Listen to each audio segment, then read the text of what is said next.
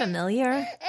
If your baby is going through another bout of bad diaper rash, then you need to give Dr. Mom Butt Balm a try.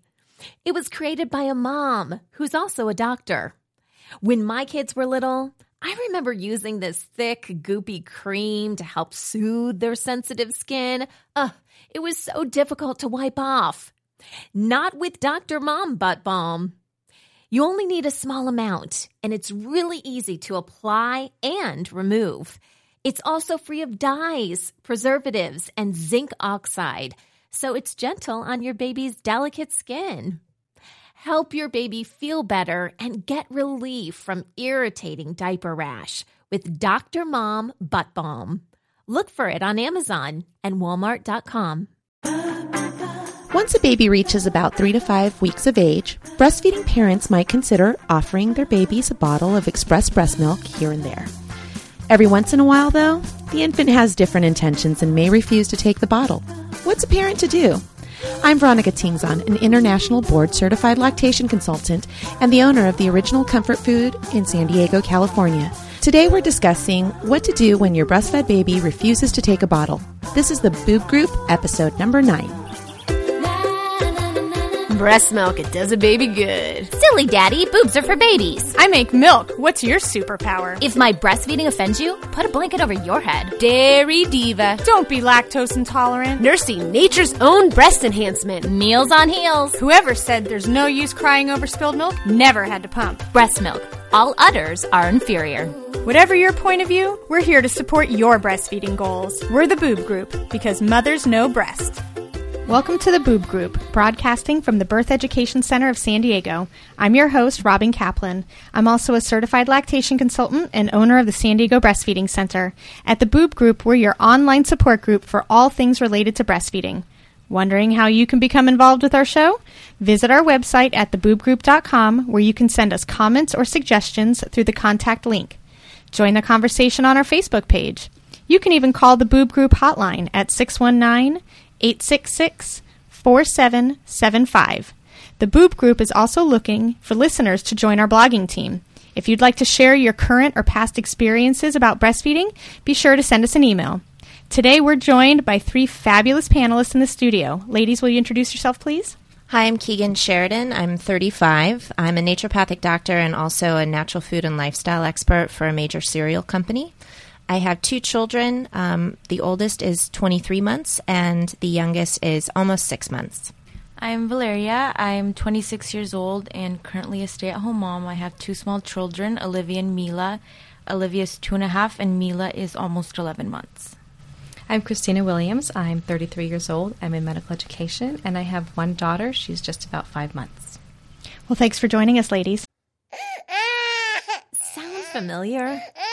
If your baby is going through another bout of bad diaper rash, then you need to give Dr. Mom Butt Balm a try. It was created by a mom who's also a doctor. When my kids were little, I remember using this thick, goopy cream to help soothe their sensitive skin. It was so difficult to wipe off. Not with Dr. Mom Butt Balm. You only need a small amount, and it's really easy to apply and remove. It's also free of dyes, preservatives, and zinc oxide, so it's gentle on your baby's delicate skin. Help your baby feel better and get relief from irritating diaper rash with Dr. Mom Butt Balm. Look for it on Amazon and Walmart.com. Before we get started with today's topic, here's Wendy Wright talking about breastfeeding tips for the working mom. Hi, Boob Group listeners. I'm Wendy Wright, an internationally board-certified lactation consultant and the owner of Lactation Navigation in Palo Alto, California. I'm here to answer some of your most common questions about returning to work as a breastfeeding mother. One of the questions we get all the time is, what should I do to plan for my first day back at work? This is a huge step. The very first day, and in fact the first week, can be extremely stressful for new moms. We're sleep deprived, everything is new to us, and we're missing our infant terribly. Some of the things to do before your first day back would be to take a practice day, a day that you're not obligated to go to work, but you could actually pretend to be at work. Drop your baby at daycare or have your nanny come over, pump during the day, run some errands and actually get out of the house, practice getting dressed and being places on time. Just a practice day should make you feel much more comfortable that first day you do need to return to the job. Also, you'll want to put together a pumping checklist that you can have near your front door that you can check in the evening or in the morning on your way out to work. It contains items like breast pump, shields, tubing, all your valves and membranes, collection bottles, ice packs for storage, everything that you potentially need to take with you in order to make your pumping day successful. By reviewing a checklist routinely every morning or evening, you will avoid forgetting things that may really inhibit your ability to feel comfortable during the day.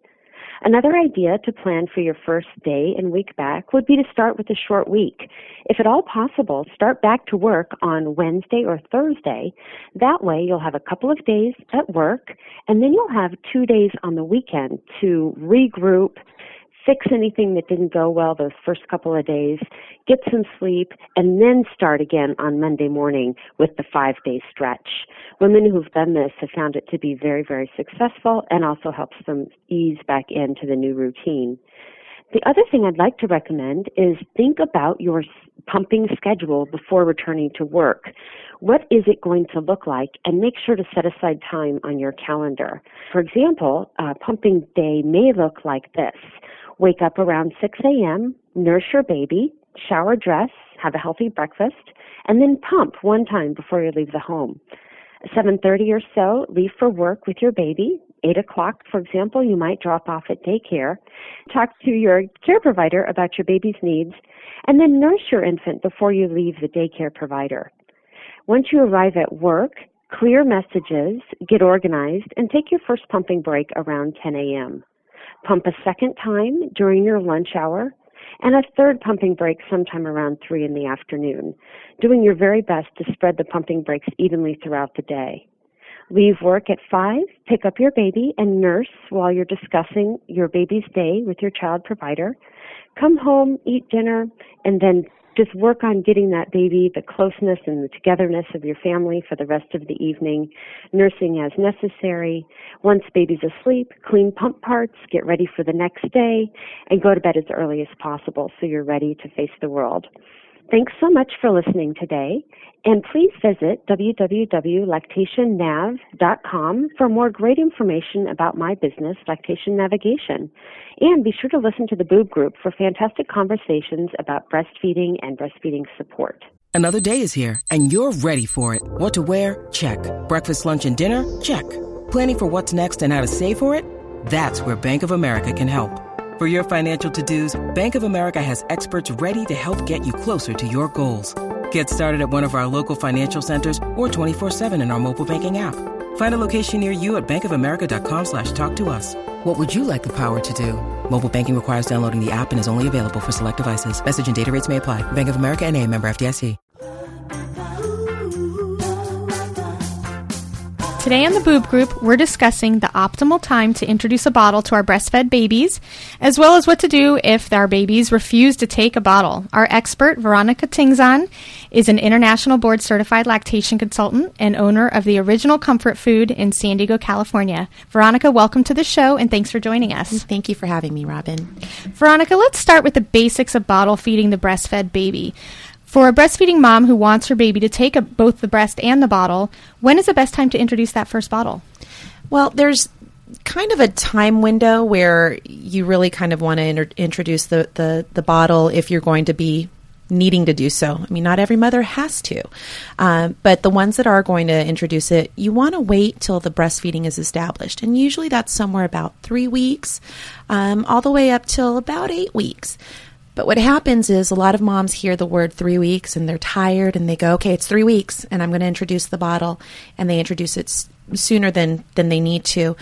So make sure breastfeeding is established, and the soonest you want to do is about 3 weeks. Okay, terrific. And do you have any recommendations for techniques on how to help the baby go back and forth between the breast and bottle? Well, once again, first of all, making sure that the breastfeeding is fully well established. And what I mean by that is that the baby has the mechanics of the latch to the mom down pat. I kind of compare it to being able to use a fork versus being able to use chopsticks. Once you've learned how to use chopsticks, you can go back and forth between the fork and the chopsticks just fine. But if you try using the fork first and not using the chopsticks, then it's kind of like, oh, I don't want to learn how to do the chopsticks. So learn how to breastfeed properly first. Then the whole method of going back and forth between breast and bottle is just keeping the skill alive. Okay, now I've got breastfeeding down. Now I'm going to try to do bottle feeding once a day because it's really not that hard of a task. But sometimes they don't want to go back and forth. So you still have to keep it up at least maybe once a day or once every other day so that the baby can still be familiar with going to the bottle. And then it's a skill that they never lose. Yeah, because I find that sometimes, I'll get phone calls from moms who are going back to work at about 3 months, and the baby took the bottle great for those first couple weeks that they had after they had introduced it, and then all of a sudden their baby decides that they no longer want that bottle, and so it becomes quite a challenge and a battle of wills almost. Do you find that happens as well with you? Oh, absolutely. And I mean, I get these panicked phone calls or in support group, mom's like, oh my gosh, can you try to see if you can do it? And once again, that baby is just like, no way. I want it straight from the tap. I want the real thing. There's no way I'm going to go to that plastic artificial thing. And eventually they do start to take it or start to take a breast substitute. But it can be a challenge, especially if you have somebody who's not very patient watching your child. So if it's a daycare center versus, grandma or daddy. So if you can line up somebody that, is very familiar with the child and is going to be patient enough to really kind of coax their way through to that other form of, breastfeeding substitute, then they're going to have more success than the, sterile daycare center that's like, forget this. That's it. I'm not even trying. So. Yeah. And how should a breastfeeding mom choose a bottle for her baby? Because I know a lot of them are very concerned, and I was as well, about this whole concept of nipple confusion. And so how to make it so that, would you say there's a recommendation for how to choose which one's best for your baby, or just kind of try it out and see what happens? It's kind of the one that the kid chooses. Yeah. I always laugh when moms get these like multi-packs of one specific bottle, and then the mom goes to use it and the kid hates it. Yeah. And I'm like, don't do that. Get one of a whole bunch of different kinds and figure out the one that the kid likes. My kid, of course, my first child gravitated to the one that was the $7 one that you could only purchase in Japan that my sister sent to me. And of course, it was a $7 nipple that I couldn't find anywhere. And that's just the one he liked. And so, of course, I'm ordering online, $7 per nipple. Whatever. It was the one he liked, and it was the one that I was able to go back to work and make sure that he liked. So, ladies, how was that first bottle introduced to your breastfed baby? Well, in both cases, I think we were around 4 or 5 weeks old when we did it. And the first time my husband introduced, and the second time it was our nanny, because we had a nanny already by the time we had our second son. And I just kind of wasn't around. So it's almost, I think it went okay. Because I intentionally wasn't there. I'd been told not to be there, that it would be hard for the baby to take a bottle if I was around, if he could sense that I was there. So, but I think in both cases it went actually pretty well. Well, with my first, I supplemented in the beginning. Well, I supplemented the whole time, so she liked the bottle. The bottle and her were great friends. My boob was not her friend. So with her, there was no problem. But with my second, she still doesn't love the bottle. And how old is she again? She's almost 11 months. Okay. So now, then I didn't even try until she was, I don't know, maybe 4 weeks old. My husband tried to give her a bottle, and She screamed bloody murder. It's almost like she was offended by it. Good for her. I mean, really, like literally offended. And I think eventually what happened is that she just kind of fell asleep. You know, she gave up. Yeah, she gave up and did not take it. And then, you know, intermediately, my mom, who is like a saint, gave it to her. And, you know, I'm sure she fussed and was offended by that as well. But my mom just kind of kept it there. And then when she realized that it was my milk inside the bottle, that made her happy. So she took it begrudgingly, but she took it. And now still, I mean, it depends. Like, even right now, I'm like, I hope she's taking the bottles. You know, she just knows that it's not the real thing. So, well, my daughter is almost 5 months, and she's still refusing. We did get her to take about an ounce a few times, but to date, we haven't been very lucky. And how often do you work? Because there's definitely a need for her to have some sort of nutrition when you're away from her. I work almost full time. Yeah. So she spends her days, I do come home during lunch and feed her, but she has made up for it by nursing all night. oh, yes, that's great. And I actually have a very similar situation with my second son. It was almost the same thing.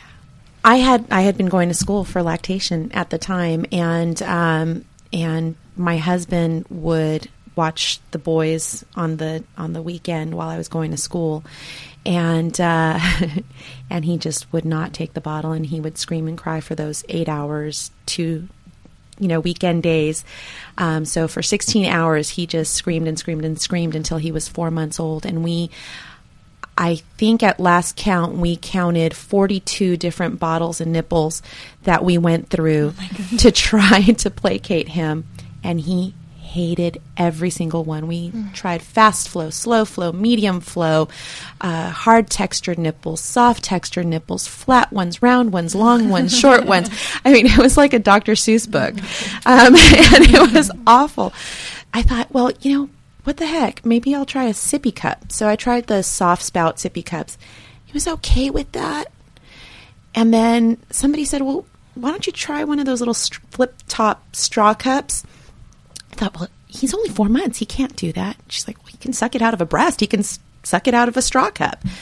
So I thought, okay, well, let's see about that. And lo and behold, we had a little flip top straw cup, and he started drinking out of that, and problem was solved. So what we're looking at as like the convention of, okay, my baby's X months old, he's got to have a bottle as a substitute for the breast.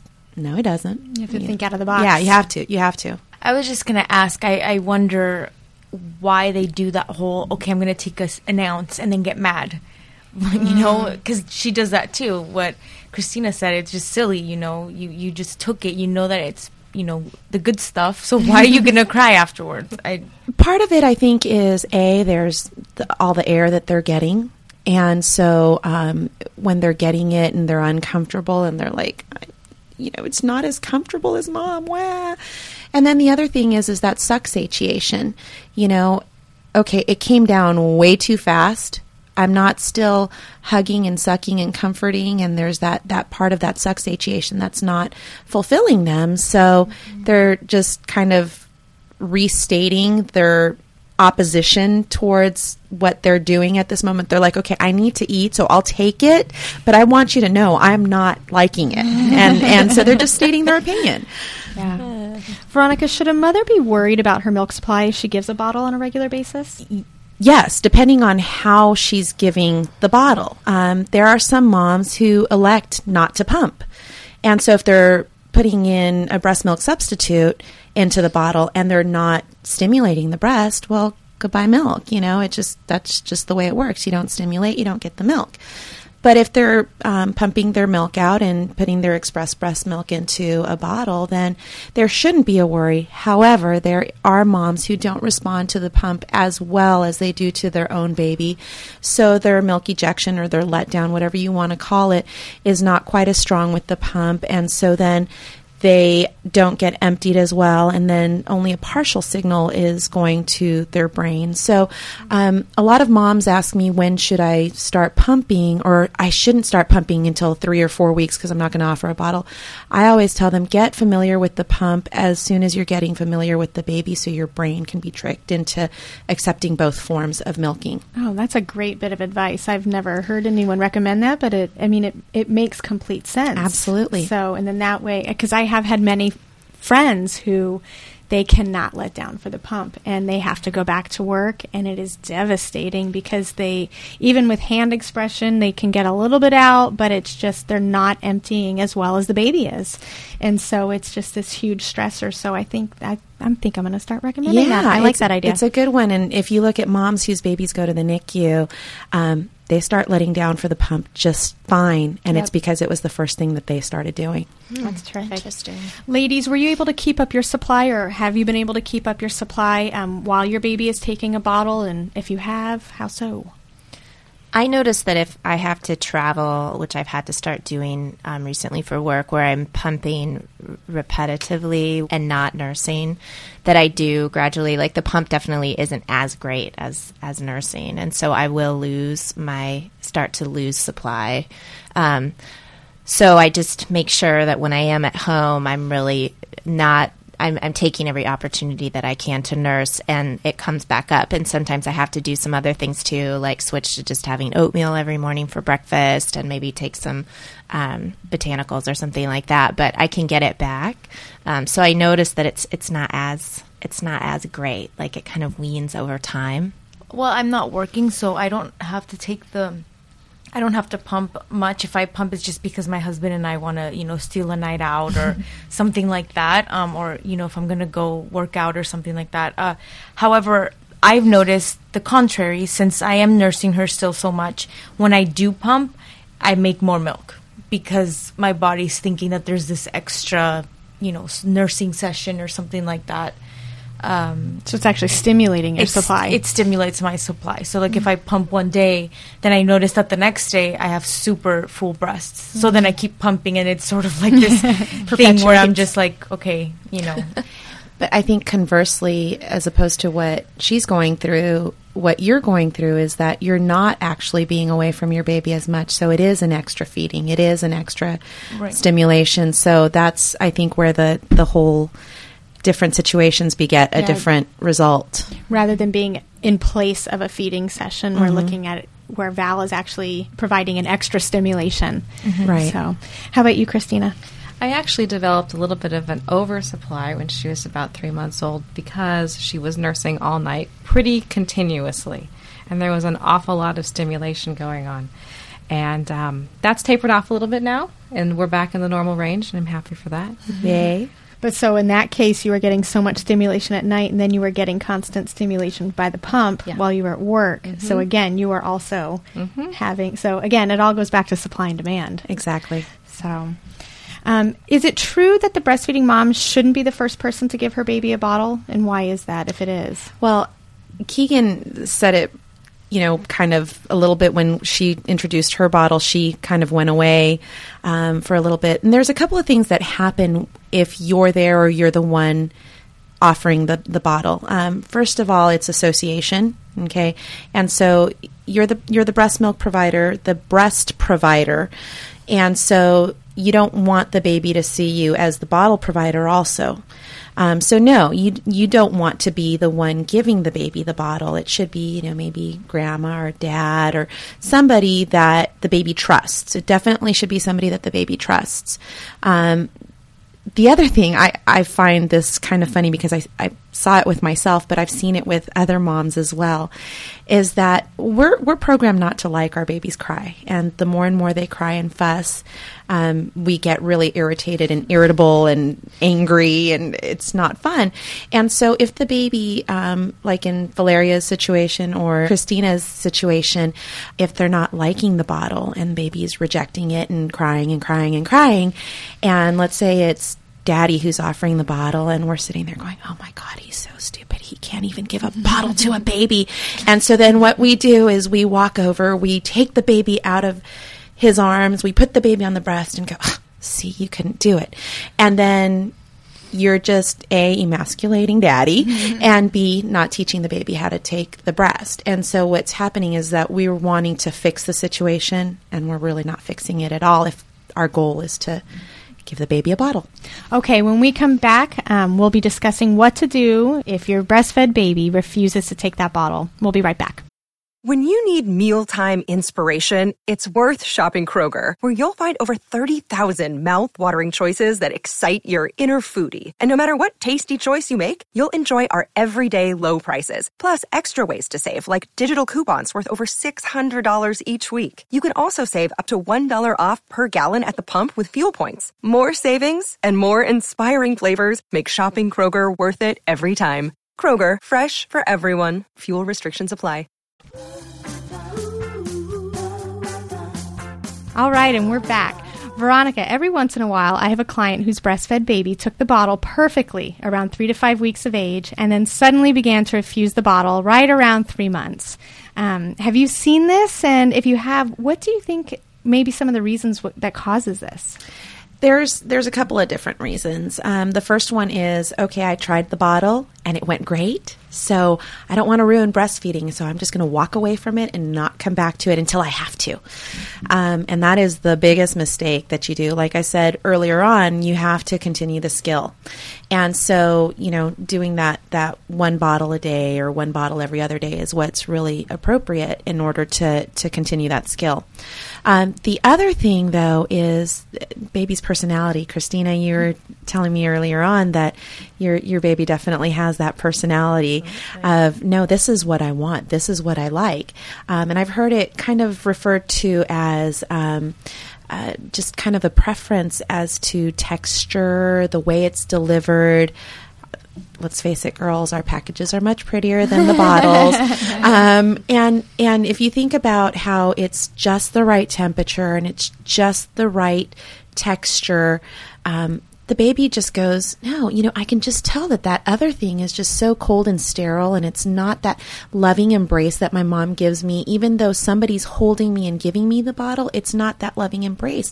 And they want that. They so crave that. And that's why Christina's baby is choosing to reconnect all night long, much to her dismay. But that's why we have that situation, is because I'm really loving that connection that I have with my mommy. And then there's another situation also, is that sometimes the breast milk, when frozen or refrigerated, doesn't taste right once you thaw it out. And so it just doesn't taste right in the bottle. And so I like the way it tastes, fresh from mom. So that's another situation that might be happening, and that's when there's a high lipase content, and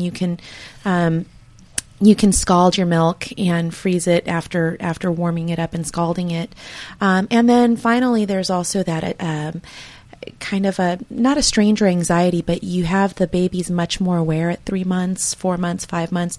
They kind of don't want to be held by anyone else, and they don't want to be touched by anybody else, and only mommy will do.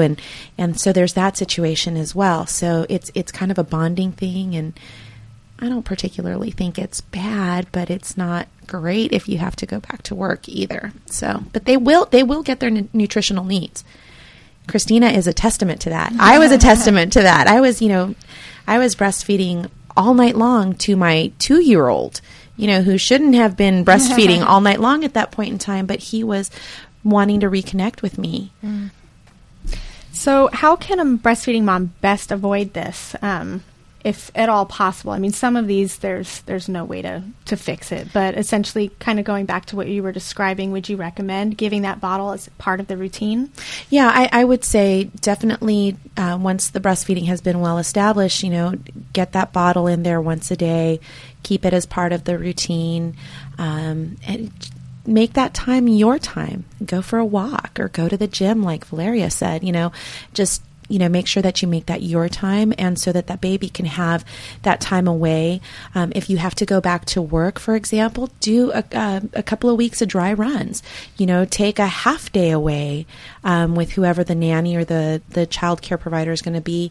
Yeah, it might cost you a little bit more to start a little bit earlier, but do that so that that baby can actually start feeling those trusting bonds between that person and them. And the other thing is, see if your milk tastes funny. Taste it yourself. Don't give your baby anything that you wouldn't drink yourself. Yeah. And it's supposed to taste sweet. It's supposed to taste sweet. Yeah. It kind of, well, at least in my case, and from what I've heard from other people, actually tastes like cantaloupe juice. So funny. It's hey, they're the melons. I never drew that conclusion, but yes. So it does. It tastes like warm cantaloupe juice, and if it tastes kind of soapy or a little rancid, then you've got that high lipase content. You might want to scald the milk before you put it away in the freezer, and then that way you can know that it's not going to be spoiled by the time it gets to your baby. Can you describe what the lipase is? Lipase is the actual the fat enzymes in the milk, and what it does is it causes the milk to break down. If there's too much of that high lipase content, it kind of eats the fats away from the milk, and so that's what causes cow's milk to spoil. And basically, when you're scalding the milk, what you're doing is you're pasteurizing it. Yeah. What about the nutritional value after you scald it? It is going to go down a little bit, and just like freezing and reheating it is going to go down. But hey, again, you're starting from the best source. So exactly, I was going to say, hey, it's still a heck of a lot better than giving formula. So what the I heck? have a question about that actually. What if the baby will take it in that high lipase state? And they don't seem to have trouble with it? Is the milk spoiled? Is there something wrong with it? Or if they take it, then don't ask any questions? Yeah, it's kind of like if that's the way they like it, and they'll take it and it's not affecting their stomach, then, it's kind of like sometimes I drink the milk in the fridge past the due date on the, on the bottle, and I'm fine. So, and it doesn't smell funny or anything like that. So if they're taking it, don't ask any questions. Don't look a gift horse in the mouth. Yeah, exactly. I actually found that I do have an excess lipase issue, and I didn't figure it out until just a few weeks ago. I'd always tasted fresh breast milk, and I never had tasted what was in the fridge. And I did that, and I figured out that that's part of the problem. So now my daughter has been associating this bottle with giving her milk that tastes bad. So that's an additional barrier to getting her to take the bottle. So I wish that in retrospect I had just taken a bottle of refrigerated milk and tasted it months ago. And that's actually something that when I'm teaching the prenatal breastfeeding classes and we talk about pumping, it's something that I address in that class because I don't want anybody to go out there and have any surprises. I mean, I had one mom who had 30 bags of frozen milk, and she came to me crying, going, "Is it just all spoiled because her child wouldn't take it?" And I'm like, "Yep, sorry," and she had to start anew, and that was her stash for her going back to work, and it was 1 week before she had to go to work. So it was just like, oh.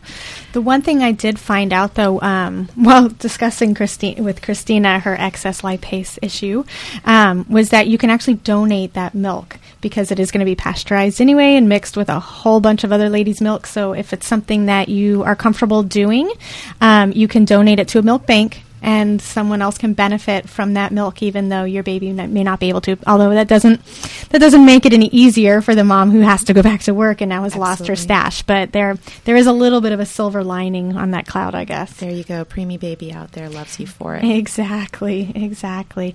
Veronica, so what tips do you have for moms whose breastfed babies are refusing to take a bottle? It's kind of baby-based. One of the things that I always tell the parents, especially the dads, is that the dads want to put the baby in that crook of the arm type of hold, and just like the regular cradle hold.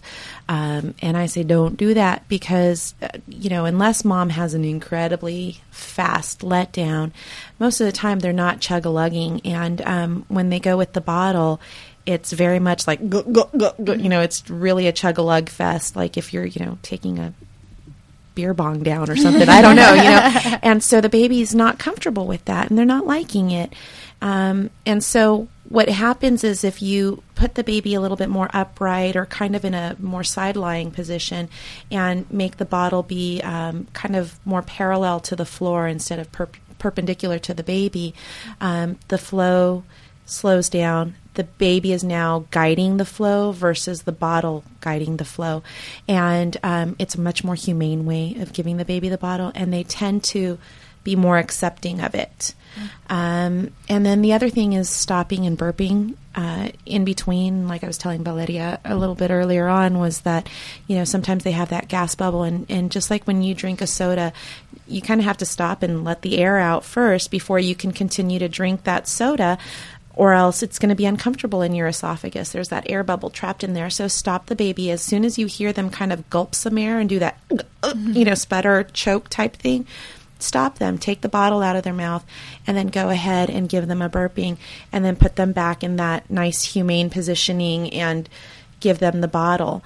And don't insist on the bottle until the baby is screaming and, red or blue-faced because they're so mad, because now you're going to give them a negative association. If they don't want to take it, okay, go ahead and walk away for a little bit, and then come back 5 minutes later and see if we can do it a little bit better. And don't ever introduce anything new to a baby when they're tired or when they're voracious. It's got to be kind of when they're in that either just falling asleep or just having woken up, calm state, not hysterical, because they'll do better learning anything new when they're not hungry and when they're not tired. Nobody has patience to learn anything when they're hungry or tired. Absolutely. I guess this is more targeted towards Val and Christina, because I know, Keegan, your boys have been pretty successful in taking a bottle. But although many of your tricks, I'm sure, have not necessarily worked for your babies, what tricks are those, so that way maybe other moms who haven't tried them yet could give them a try? Well, for Mila, it's definitely my mom's biggest trick is kind of holding her in a very, kind of almost squeezing her, holding her, not squeezing her, just holding her very snugly so that she feels very comforted. And that definitely works, like calming her down, because I'm always wearing her or holding her. So I feel she really likes that feeling of just your arms and not like stressing out, because babies feed off of that, so just relax. She sits on the couch, cuddles her, gives her the bottle, so it's not me, but it's still a nice comforting feeling. And then what I always tell my husband before I leave is don't wait until she's super hungry, because if she's already crying, it's not going to happen. She's just going to get more mad, and then she's just going to cry for 15 minutes and then eventually just fall asleep without eating, which has happened. Yeah. So how about you, Christina? I know you have a pretty long list. But we've tried. First of all, I can't be anywhere near the place. I can't even have been in the house recently. So he has to wait some time since I leave. And then he's tried having my clothes near him. He's tried having my clothes not near him with the smell. She does a little bit better if you face her out instead of facing her in. And sitting in more an upright position, like you mentioned. The bouncy seat is a little bit less traumatic than being held. What else? Trying in the stroller, trying in the car, trying when there's some sort of enough of distraction where she doesn't realize that we're trying to force her to do something awful. That's her perspective. That's her perspective. I was going to say, it's not something awful. It's just her take on it. So we've also tried other vehicles, spoon feeding, small cups to see if she'll lap it up, finger feeding. We've tried quite a few other ways to get the milk in her as well. Well, thank you so much, Veronica, for your insight into how to introduce a bottle and what to do if your breastfed baby refuses a bottle. Thank you for having me, Robin. I appreciate it. Families have a lot going on. Let Ollie help manage the mental load with new cognitive help supplements for everyone 4 and up, like delicious Lolly Focus Pops or Lolly Mellow Pops for kids. And for parents, try 3 new Brainy Chews to help you focus, chill out, or get energized. Find these cognitive health buddies for the whole fam at ollie.com. That's OLLY.com. These statements have not been evaluated by the Food and Drug Administration. This product is not intended to diagnose, treat, cure, or prevent any disease.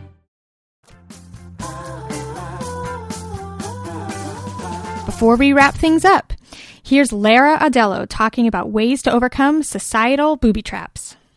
Hi, Boob Group listeners. I'm Lara Adello, a certified lactation educator, the retail marketing manager at Best for Babes, and owner of Mama Pear Designs.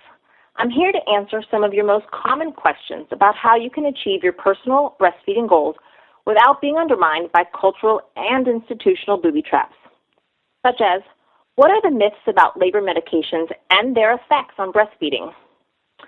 Pain medications are routinely used during labor, with some hospitals boasting epidural rates as high as 98 and 99%. And while they may not affect your baby's health, they can affect your baby's ability to breastfeed in the immediate postpartum period. Research is where we get the information we need to make recommendations, and this evidence-based information needs to make its way to mothers. Otherwise, it's just another booby trap. The Impact of Birthing Practices on Breastfeeding by Linda Smith has to say, injections into the epidural space are quickly detectable in cord blood. Pain relief drugs cross the placenta and reach the fetus or infant very quickly, in a matter of seconds to a few minutes. The drugs are designed to numb sensory nerves in the mother, and therefore they also affect sensory and motor nerves in the infant that affect rooting, sucking, and breathing. One common myth is that once medication has worn off in you, it is also worn off in your baby. Not so with a number of drugs. The pediatric half-life, a measure of the duration of a medication in your system, of many labor medications is higher than the maternal half-life, meaning they may affect your baby's ability to breastfeed after you no longer feel the effects. Another myth is that there are forms of medication which don't get to the baby. And the truth is, all drugs taken by the mother reach the baby. And the third myth is there is standard epidural which all anesthesiologists use.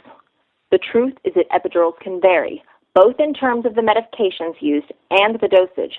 And of course, the dose you and your baby get depends on how long you have one. Other consequences of epidurals which can affect breastfeeding because they lead to a cascade of interventions which can ultimately lead to a cesarean birth.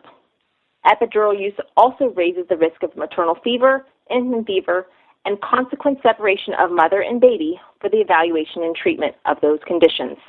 Should you choose pain medications in labor, you can still have a wonderful breastfeeding experience. Best for Babes believes that you deserve to know what the evidence says about labor medications and breastfeeding, and that you deserve support should you experience breastfeeding difficulty for this or any other reason. A special thank you to Tanya Lieberman, IBCLC, for writing the Booby Trap series for Best for Babes. Visit www.bestforbabes.org for more great information about how to meet your personal breastfeeding goals. And my business, www.mamapeardesigns.com for breastfeeding supportive wearables. And be sure to listen to the Boob Group for fantastic conversations about breastfeeding and breastfeeding support. Thank you to all of our listeners. I hope you'll visit our website, theboobgroup.com, and our Facebook page to offer your advice on what tricks you tried when your breastfed baby refused the bottle. If you have any questions about today's show or the topics we discussed, call our Boob Group hotline at 619-866-4775, and we'll answer your question on an upcoming episode. If you have a breastfeeding topic you'd like to suggest, we'd love to hear it. Simply visit our website, theboobgroup.com, and send us an email through the contact link. Thanks for listening to The Boob Group, because mothers know breast. This has been a New Mommy Media production. The information and material contained in this episode are presented for educational purposes only. Statements and opinions expressed in this episode are not necessarily those of New Mommy Media and should not be considered facts. While such information and materials are believed to be accurate, it is not intended to replace or substitute for professional medical advice or care, and should not be used for diagnosing or treating healthcare problem or disease or prescribing any medication. If you have questions or concerns regarding your physical or mental health or the health of your baby, please seek assistance from a qualified healthcare provider. Hey, mamas.